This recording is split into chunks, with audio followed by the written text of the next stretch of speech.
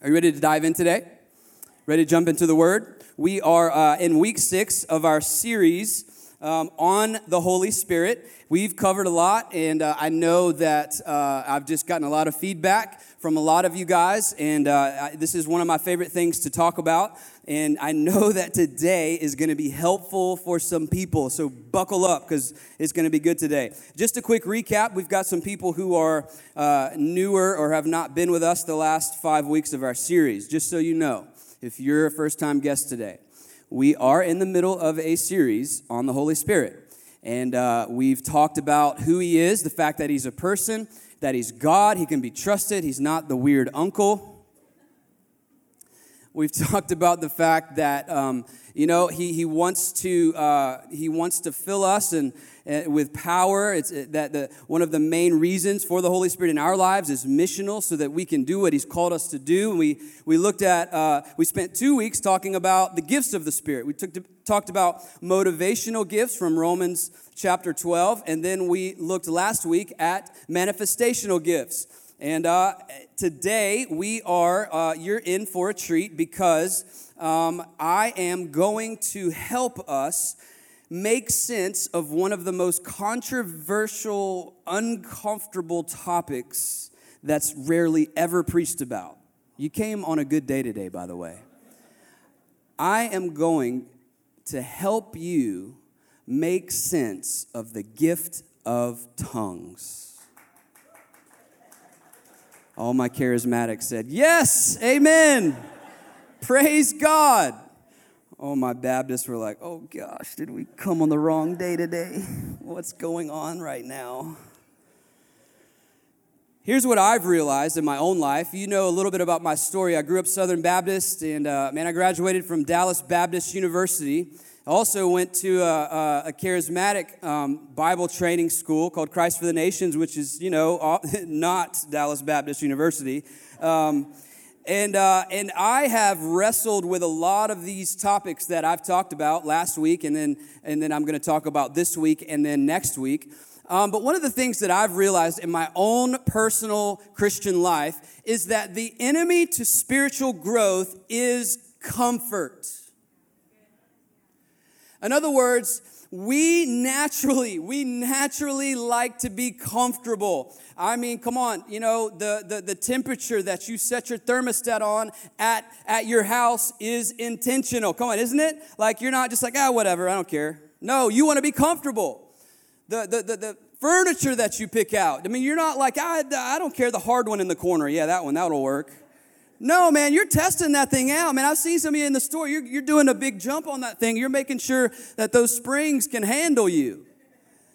We're all about comfort, and that's okay to an extent. I'm not saying that we shouldn't be comfortable, but what happens is that slips into our Christian life, and then we begin to want to avoid everything that's uncomfortable. And I've realized that a lot of times comfort breeds complacency. Comfort, if we stay in this area of comfort, and it's like, oh, tough topic, controversial, let's not talk about that. Ooh, over here, mission trip, good, no, feeding the poor, we want to stay comfortable. Come on now. And so today we're going to be uncomfortable. Is that okay? Because the enemy of spiritual growth is comfort. Today I want to help us make sense of the gift of speaking in tongues, and I want to say a big hello. Our 10 o'clock service is the service that we live stream, and many people are watching this, and I want to say thank you for joining us. We have more and more people that watch and then tune in later every week. I want to start by giving you a little bit of a history of this divisive topic. I'm not going to go all the way back to Pentecost. I'm actually really going to just kind of talk about maybe the last 30 or 40 years in this country.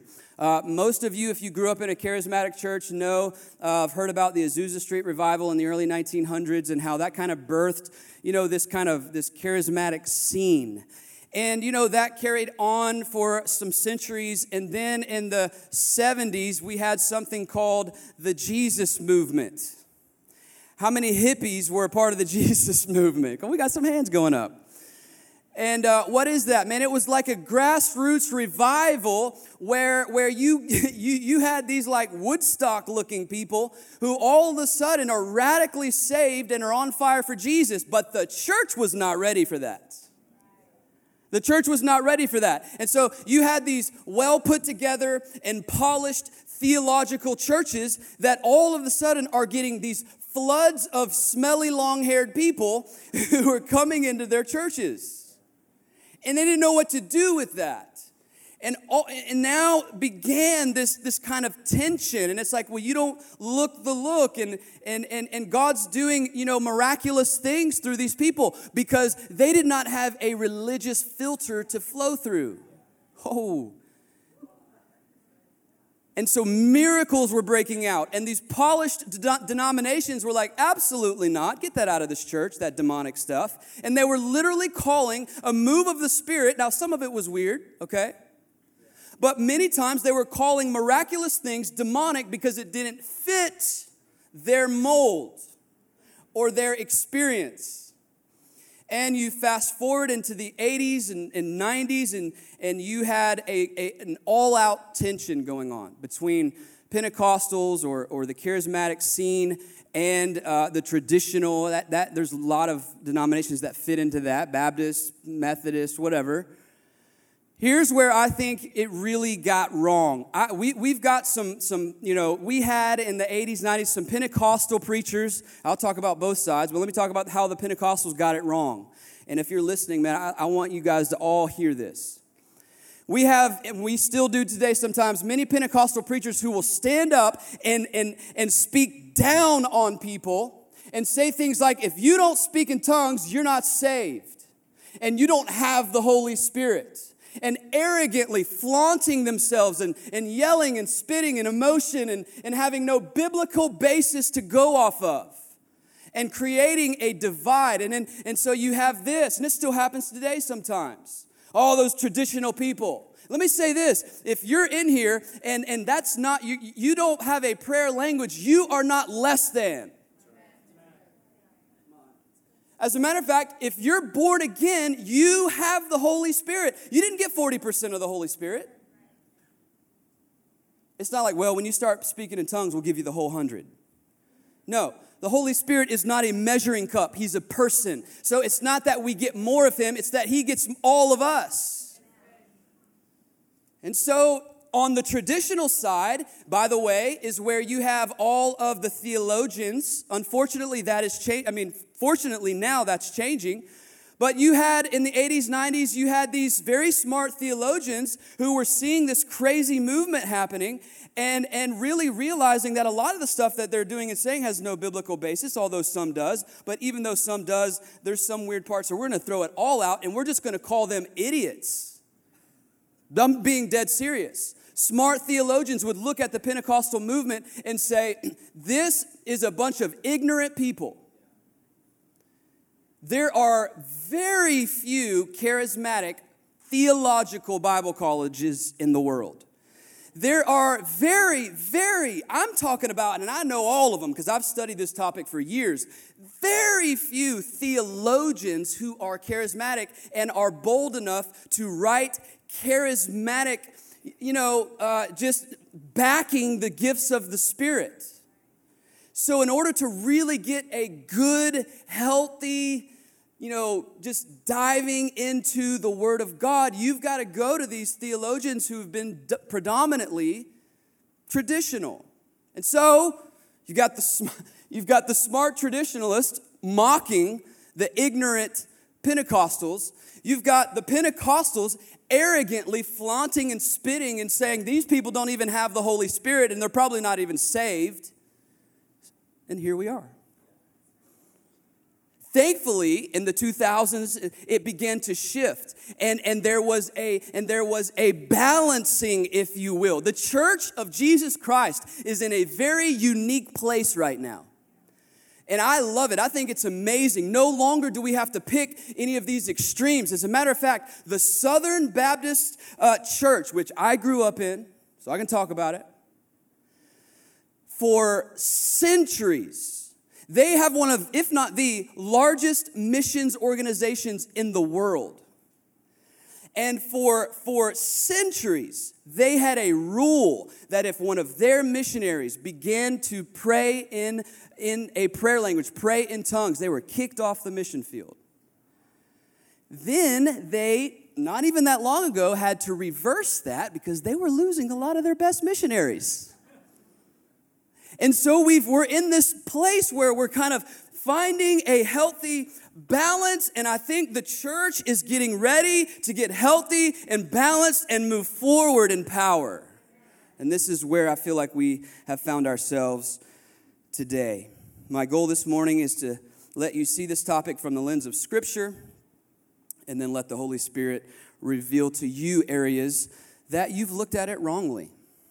Again, I honor what I love about this church. There's people in here, man. First service was great. I walked out into the lobby after church, after the service, and had all kinds of people that were just like, whew, not really sure what to do with that. But I am going to pray. I've never heard. I had somebody come up to me after church, right after I preached first service, and said, I've been a Christian for years and years and years, and I've often wondered about this topic, but I've never heard anyone preach on it. Thank you so much. This helped me. And I'm going to go home and read my Bible. That's my goal for you. 1 Corinthians 14, starting in verse 1. Pursue love and earnestly desire the spiritual gifts. Talked about that a lot lately, but I want to just say it again to my traditionalists. That verse is for you too. Earnestly desire the spiritual gifts, especially that you may prophesy. Look at verse 2. For the one who speaks in a tongue speaks not to men, but to God, for no one understands him, but he utters mysteries in the Spirit. On the other hand, the one who prophesies speaks to people for their building up and encouragement and consolation. The one who speaks in a tongue builds up himself. Wow. But the one who prophesies builds up the church. Now I want you to go with me to verse 39, and this is a verse that a lot of traditionalists wish they could cut out and permanently edit out of the Bible. But here we are, and it's still there, at least in my Bible. Verse 39 says this, so my brothers and sisters earnestly desire to prophesy and do not forbid speaking in tongues. Oh boy. Now, the rest of that, which is verse 40, is the part that a lot of Pentecostals wish that they could pull out of the Bible. But all things should be done decently and in order. Come on, somebody. Would you just pray with me for a second? Father, come right now and speak to us. No matter what background, denomination, we want to just look at Scripture. I don't want to depend on what my old pastor said about it or what this person said about it. I want to take a fresh look. I want to look in Scripture and let you speak today. So encourage people. Break down walls of defense. Break down strongholds of religion. And do what only you can do in Jesus' name. And everybody said, in preparation for this topic, by the way, I'm very aware that doing a series on the Holy Spirit, I could have avoided this message. Could have. A lot of pastor friends of mine would have encouraged me to avoid this message. Not going to do it, though. I think we're smart enough, and I think you are mature enough to look in Scripture and say, God, I want to know all that you have for me, whether it's there or not. If it's you, I want everything you have for me. I'm not going to avoid the hard topics. We want to look at it. And so that's what we're doing today. And I've asked, over the years, a lot of people, because I have friends on both sides. I've shared that with you before. A lot of, smart, really smart, theologians. I have friends who would be considered theologians and just love to study Scripture and don't believe in the things that we're going to talk about. And I would ask them, because we're friends, come on. You can still be friends with people you disagree with. It's a newsflash for somebody, but that was for someone. And I would say, hey, you don't think this is for today. You don't believe in this. And I'll say, but okay, why? And a lot of times, a lot of people in the traditional church would say, well, because it's just not really scriptural. And I'll say, okay, well, can you talk to me about your reference for that? And they're like, I don't know. It's probably there, though. And then I'll come over to the Pentecostal and I'll say, hey, you obviously believe in this gift that's in the Bible, in speaking or praying in tongues, but why do you believe it? And they'll say something like, well, because it's biblical. And I'll say, well, but like, can you back it up? Like, what's your scripture reference? Well, I don't know. It's in there. What I came to realize is that most people in the body of Christ hold to certain beliefs not because of biblical interpretation, not because they have honestly weighed it out and searched it and studied it themselves, but simply because of denominational environment. You grew up in the charismatic church, man, that's just what you do. You know, tongues and all that stuff is just, yeah, of course you do that. Why? I don't know. You grew up in the traditional church? Oh, no. Oh, we don't even talk about that.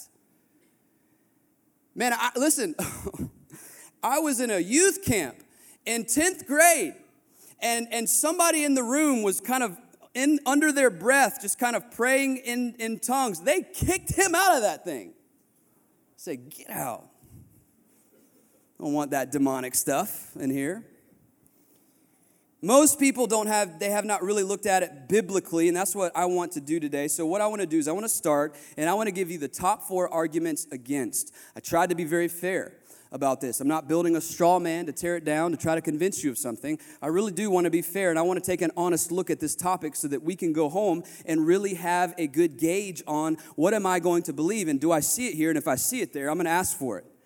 So here are the top 4 arguments against. Here's the first one. Tongues stopped in 393 when the Bible was canonized. And they would reference 1 Corinthians 13 and verse 8. And I want to go there with you. 1 Corinthians 13:8, it says this, love never fails. As for prophecies, they will pass away. As for tongues, they will... Oh. Well, case closed, right? Tongues are going to cease. They're done. We don't have to worry about all that crazy stuff anymore. Thank goodness. Well, I prefer to actually study in context and continue reading. And so what it says is, as for prophecies, they will pass away. As for tongues, they will cease. As for knowledge, it will pass away. So you're saying not only has prophecy and tongues ceased, but knowledge? We're just a bunch of idiots now. We can't grow in our knowledge. It's gone. You got to take it or leave it.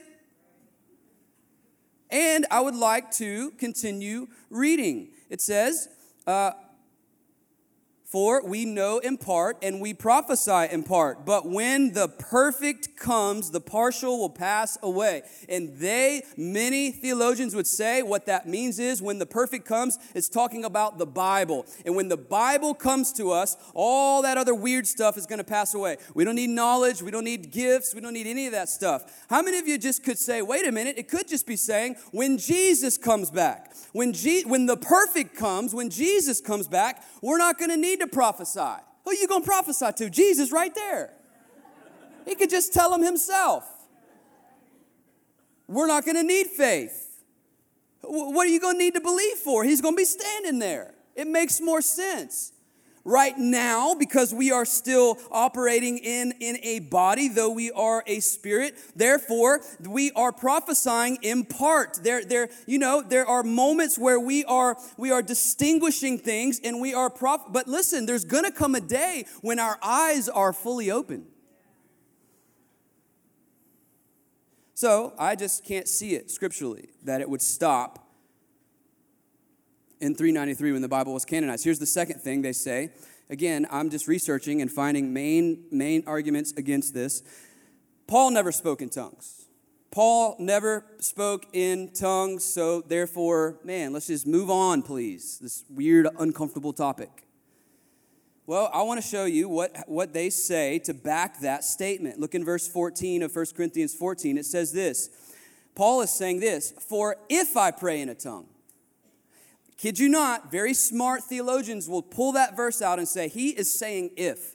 And what he's saying is, I don't, but if I did, this is how I would do it. Now, again, we've got to take full context. We've got to keep reading Scripture, don't we? So look at verse 18. I thank God that I speak in tongues more than all of you do.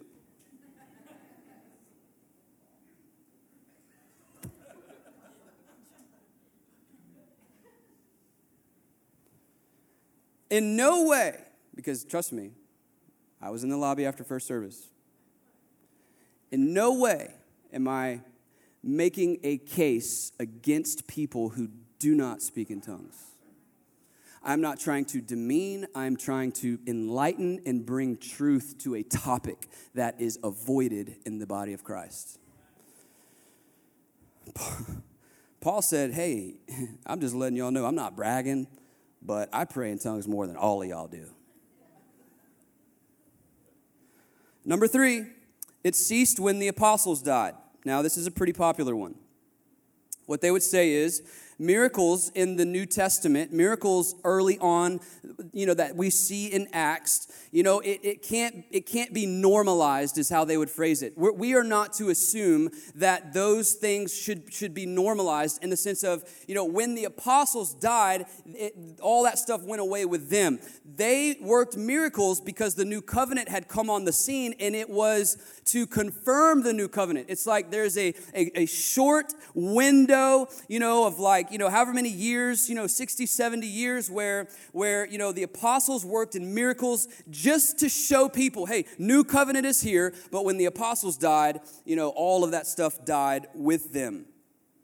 Well, the problem with that, again, is that we see all throughout the New Testament hundreds of people working in miracles. And we see the entire church at Corinth operating in this and speaking in tongues. And we even see, women operating in the gifts of the Spirit. Your sons and your, daughters.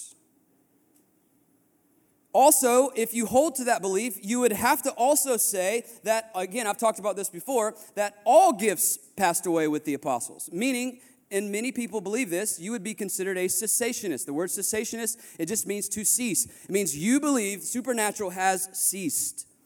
The apostles carried this really cool Jedi gift. Man, but when they died, that was it. We have the Bible now. Go read your Bible. I'm thankful for the Bible, but I'm thankful for the power of the Holy Spirit. And so, if you believe in miracles and in the supernatural, man, you can't say that it died with the apostles. And I want to just say this too, because I think it's interesting that a lot of times they would say these flashy gifts, were to, bring in the new covenant. But when it comes to this gift, there is a personal prayer language that is personal, and it edifies just me. So it had nothing to do with bringing in the new covenant. There are two different types. There are types of tongues. There is a prophetic tongue that can happen. I've been in services where this happened, and the first time I'm like, what is happening right now? Where a prophetic tongue will come, and then the Bible says there needs to also be an interpreter. That's a public prophetic type of a tongue. But the Bible is very clear in verse 2 of chapter 14. It says, but the one who speaks in a tongue speaks not to men, but to God, for no one understands him. He utters mysteries in the Spirit. So it ceased when the apostles died. Here's number 4. This is the last argument against, and then we're going to get positive for a moment and talk about some truths about this. Argument number 4 is this: I don't want to open myself up to something evil or demonic.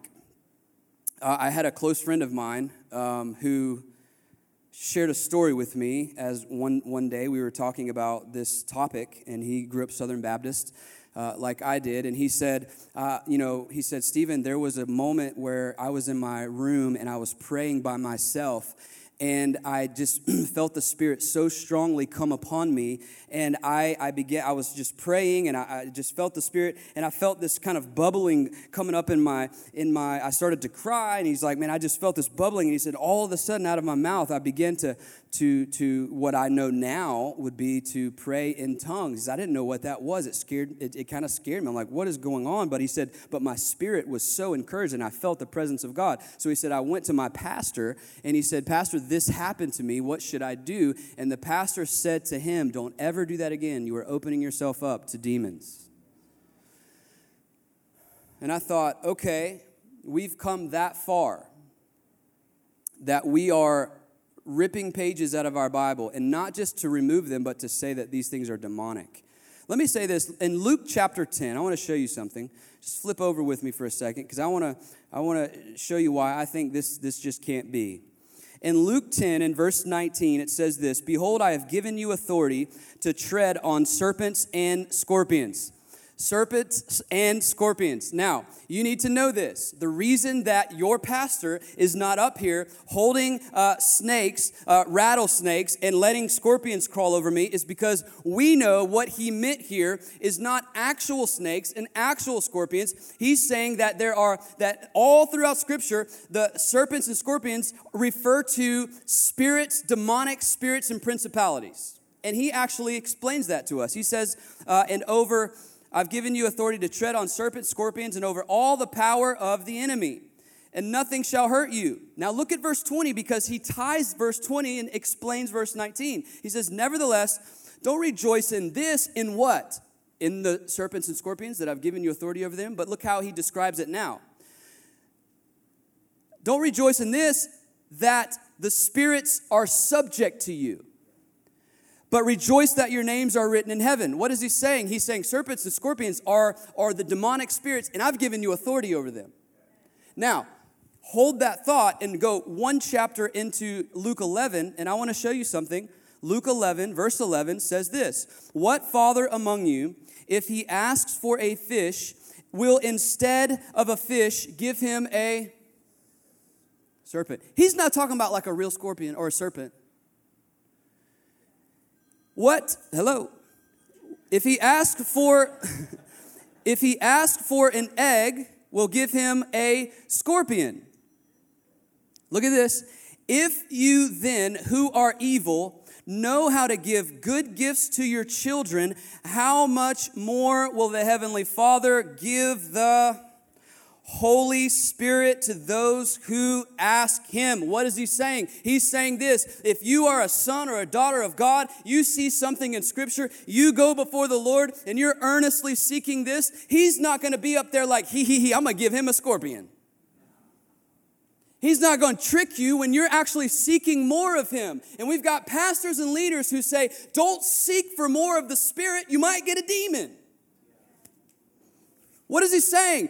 My sons and daughters, if they ask, I'm going to give them I'm not going to give them scorpions and serpents. I'm going to give them the Spirit of God when they ask me. Okay. 3 truths about this topic that I want to talk about as we finish off this talk today. Number one, 3 truths about speaking in tongues. It's biblical.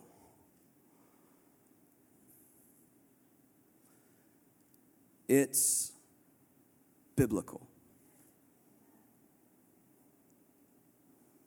I can say it one more time. Break unbelief. Break it. It's biblical. It's biblical. It's not crazy. You may say, oh, yes, it is. And I would say, you're saying that because you've seen a pastor holding a snake in a suit, acting crazy, speaking in tongues. But that doesn't mean that we should throw it all out because we've seen it misrepresented when it's in Scripture. 1 Corinthians 14:2 actually says, are you okay if I just give you a lot of Scripture today, by the way? 1 Corinthians 14:2 says, for the one who speaks in a tongue speaks not to men, but to God. In the Spirit, it says, he utters mysteries in the Spirit. So this topic of praying in the Spirit, he says, you pray in the Spirit, and it's to God, and it's for your personal building up. Look at verse 14. It says this, for if I pray in a tongue, my spirit prays, but my mind is unfruitful. What am I to do? I will. Somebody say, I will. I will pray with my spirit, but I will also pray with my mind. I will sing praise with my spirit, but I will sing praise with my mind also. I didn't write this. Paul wrote it through the inspiration of God the Holy Spirit.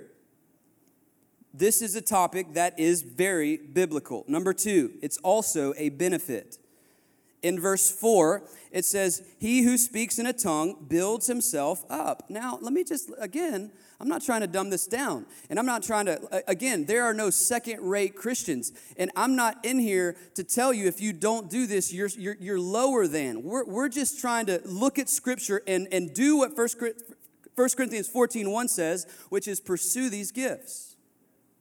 So, how many of you in here could honestly say, if there is a spiritual building up that I have not walked into, I want it? 15% of the people said yes. If there is a spiritual benefit from God to strengthen me, we should want it. It says, he who prays in the Spirit builds up himself. Now I want you to go to Jude 20. Jude is only one chapter in your Bible, and look at verse 20. I want to compare that verse in 1 Corinthians 14:4 that says, when you pray in the Spirit, you build yourself up. Is everybody still okay? All right, just making sure. Verse 20 says this, but you, beloved, building yourselves up in your most holy faith and praying in the Holy Spirit. Praying in the Holy Spirit, building yourself up. It's a benefit. Romans, some of y'all still don't believe me. Romans 8:26, let me show you this one.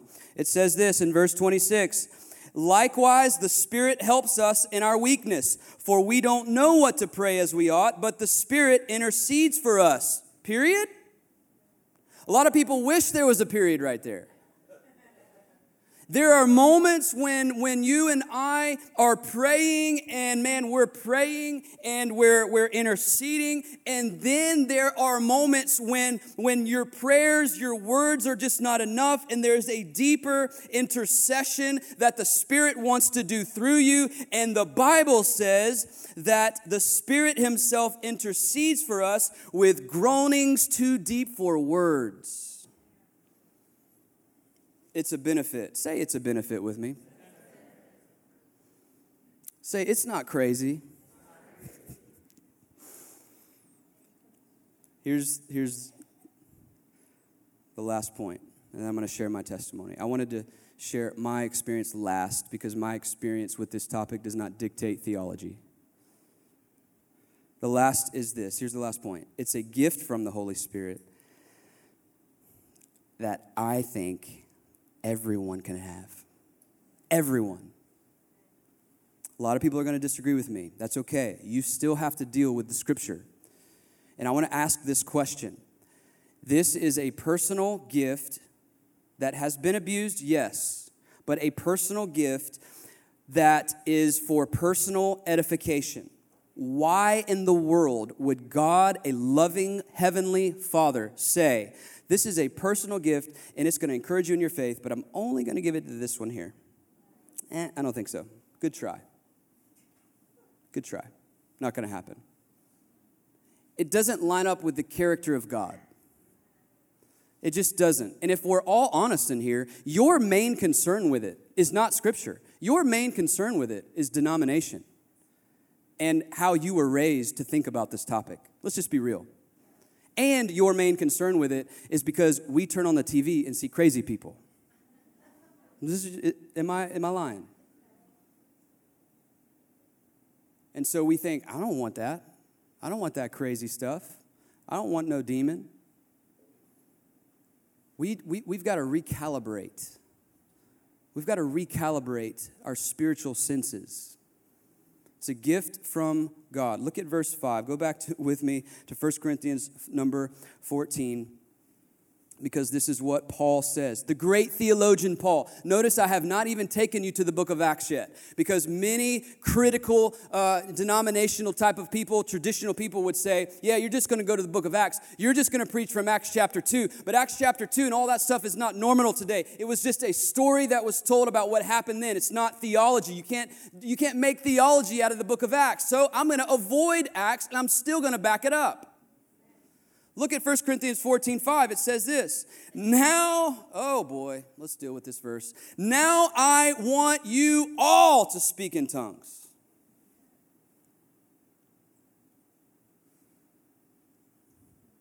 It's okay if it's quiet in here.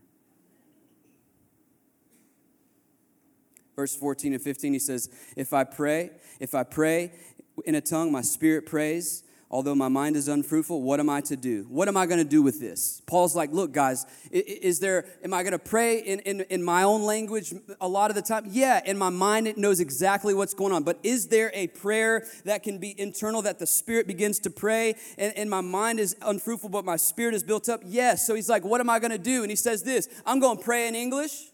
He wasn't praying in English.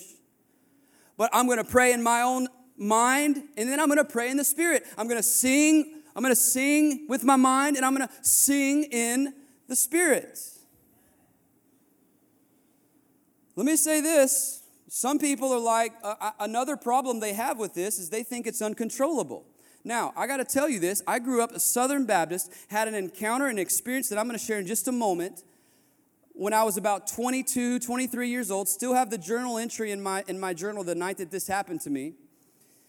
And since then, every single day of my life, I have prayed in the Spirit. But you've not heard me one time stand up here and yell in tongues at you, have you? Because 1 Corinthians 14 deals with that. He said, hey guys, listen, it's great that you all pray and do all this stuff, but do you realize there could be some lost people that come in and just straight up think y'all are crazy? So don't do that. And so we don't do that. But I pray in the Spirit every single day of my life. And not one time in 37, 17, 15 years, not once have I been in Publix and uncontrollably just started yelling in tongues and rolling on the floor. Never has that happened. Never have I been in a restaurant sitting trying to enjoy, a meal with my family and stand up on my chair and just start speaking in tongues and just doing like that, just uncontrollably. But yet, so many people I talk to say, I'm scared that I won't be in control. This is a gift that you can control. Like I pray, I can feel in my spirit when it's time to shift, and I begin to pray in the Spirit. Here's my testimony.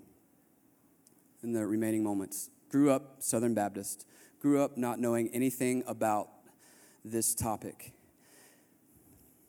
Met a guy, invited me to his Pentecostal church, and he warned me, if you ever get warned before you go to a church, you're just in for it, okay?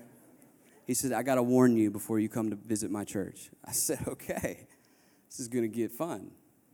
He said, we believe in speaking in tongues. And I was like, well, what is that? I didn't know what that was. He said, well, he showed me in Scripture, and he kind of explained it to me. And I said, well, do you do it? He said, yeah. I said, show me. He said, no, I'm not doing that, man. I'm not doing that. So I go into this church. It's the church that I met my wife. And, first time I saw her, she's up there, singing in tongues. I'm just kidding. She was not doing that.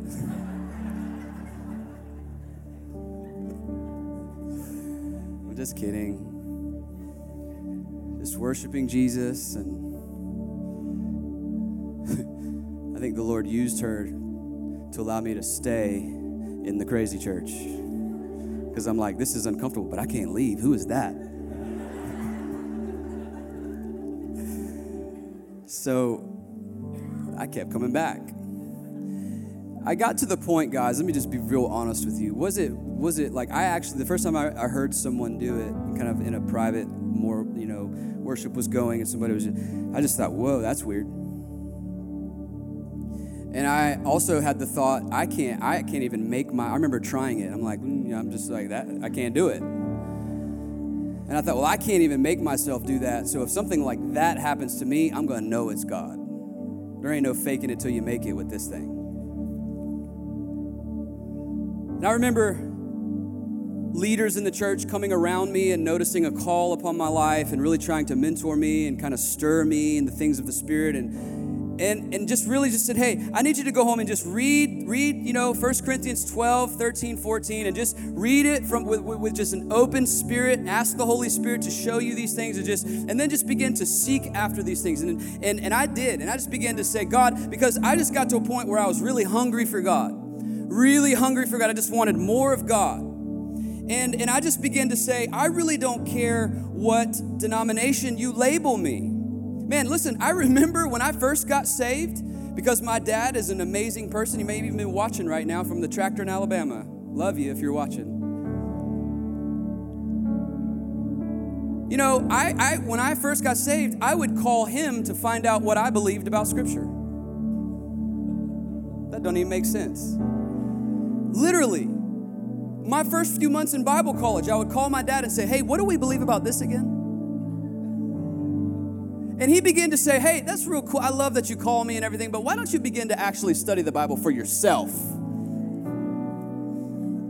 And so I did, and I began to read the book of Acts. And I remember one day in the Coast Guard, I was on watch, on guard duty and 12-hour shift. And man, I read the book of Acts 2 times over and over. And I would just cry in certain moments and say, man, I'm hungry for more. I've not seen this before. Like, God, I know you're real. You've delivered me from drugs and alcohol and these desires. And I've got this burning on the inside of me. But there's things I'm reading in Scripture that, man, when I go to this church the first church I was going to, and it just seems like nobody's excited and everybody, it's just head knowledge. But man, I just said, I want all of you. And I just began to pray. I said, God, if it's you, I want it.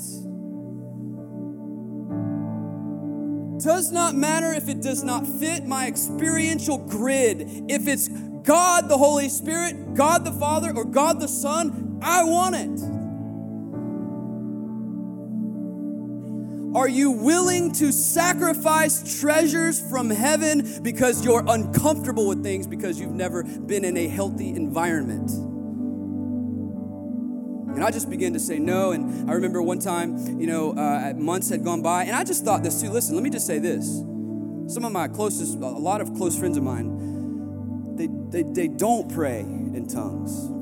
I remember thinking, if I never do this, that's okay. I'm in love with Jesus. It doesn't make me a second-rate Christian. I just began to seek it, though. No pressure.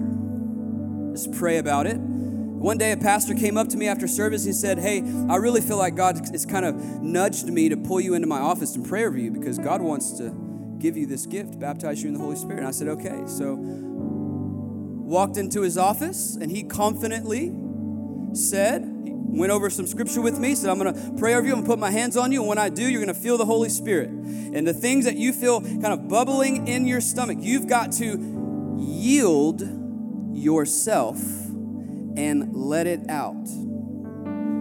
Now, this is hard for somebody who loves theology. And you're saying, I got to yield my own controlling mind. You're saying I have to yield my spirit and actually trust the Holy Spirit. And this is a partnership. I talk to a lot of people who say that can never be me. I've prayed for it and it just doesn't happen. Why? Because you're sitting there and you've prayed and you've rubbed your little genie in a bottle and said, would you do this in me? And you don't want any part to play in it.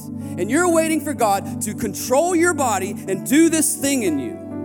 And God's waiting for you to step in the game and partner with Him and trust Him and seek after Him and yield yourself to Him. Not in front of 500 people and you feel like you're an idiot. No, I'm talking about go in your prayer closet and seek the presence of the Lord and say, God, I want all of you. You should not be scared of God.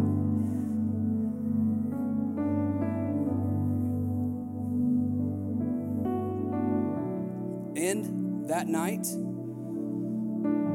man, he put his hands on me. I was cool. Like, if nothing happens, I'm going home. Holy Spirit came upon me. I felt that bubbling. I let out what I felt was in there. It sounded funny. sounded weird. He said, let that out. And I did. And just like any language, just like my 2-year-old daughter who's learning to speak now, Selah, and everything now, this phrase that she has right now is all, it's me. She says me. So she's like, I want food, me. I want to go, me. I want bed, me. I want mommy, me. But you know what I don't do when she does that? Hey, why don't you be quiet with that stuff? That doesn't even barely make sense. Just be quiet with that gibberish. When you can talk proper, then you can open your mouth. No, a proud daddy is just thankful that she's trying to learn to speak. Come on. A proud papa is learning, is watching his daughter learn how to speak. My own experience again, since that moment, I went home. I have my journal entry still. My body was shaking. I wrote in the writing in my journal. You can barely read it because my hand was shaking. And I put this to myself. I wrote it to me. I should have brought it. I said this to me. I said, Stephen, don't you ever again in your lifetime doubt the power of the Holy Spirit, because tonight your life has been marked by God and you will never be the same. And I wrote that to remind myself as the years would go on that the work God did in me was real. And every day of my life since then, I've prayed in the Spirit. Just so you know a little bit about your pastor, just last night, I was down here and I was walking around this building.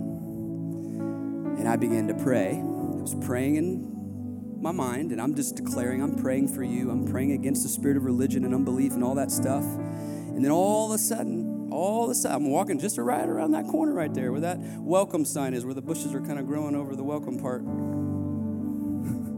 Walked around there, and all of a sudden, as I'm walking, I felt the Spirit say, nope, my turn. You scoot over, let me drive for a moment. And then all of a sudden, rolling out of my spirit, man, I just began to declare in the Spirit. I didn't know what, I couldn't understand it, but boy, my spirit could understand it. And I began to shout in the Spirit, and I began to pray, and I began to walk this building, and I just began to feel the Spirit interceding for you. And there was a moment when I turned and looked over Pinellas County with my hand stretched out, and I just began to declare in the Spirit. You know what was happening? The Holy Spirit was praying for Pinellas County through me. For some of y'all, if you would have pulled up behind me at that moment, you would have been like, we ain't going back to this church. Pastor done lost his mind. I'm crazy about Jesus. And I told the first service, very aware, could have avoided today. Would have been easy to do that. A lot of pastor friends would have said, bro, don't you dare try to tackle that topic. You've got a growing church. You've got momentum. Whew. You're talking about something that it is a massive blessing in my life. For me to hold that from you so that you can stay comfortable, shame on me. So, am I willing to step into the uncomfortable waters in hopes that some will come into freedom? Absolutely.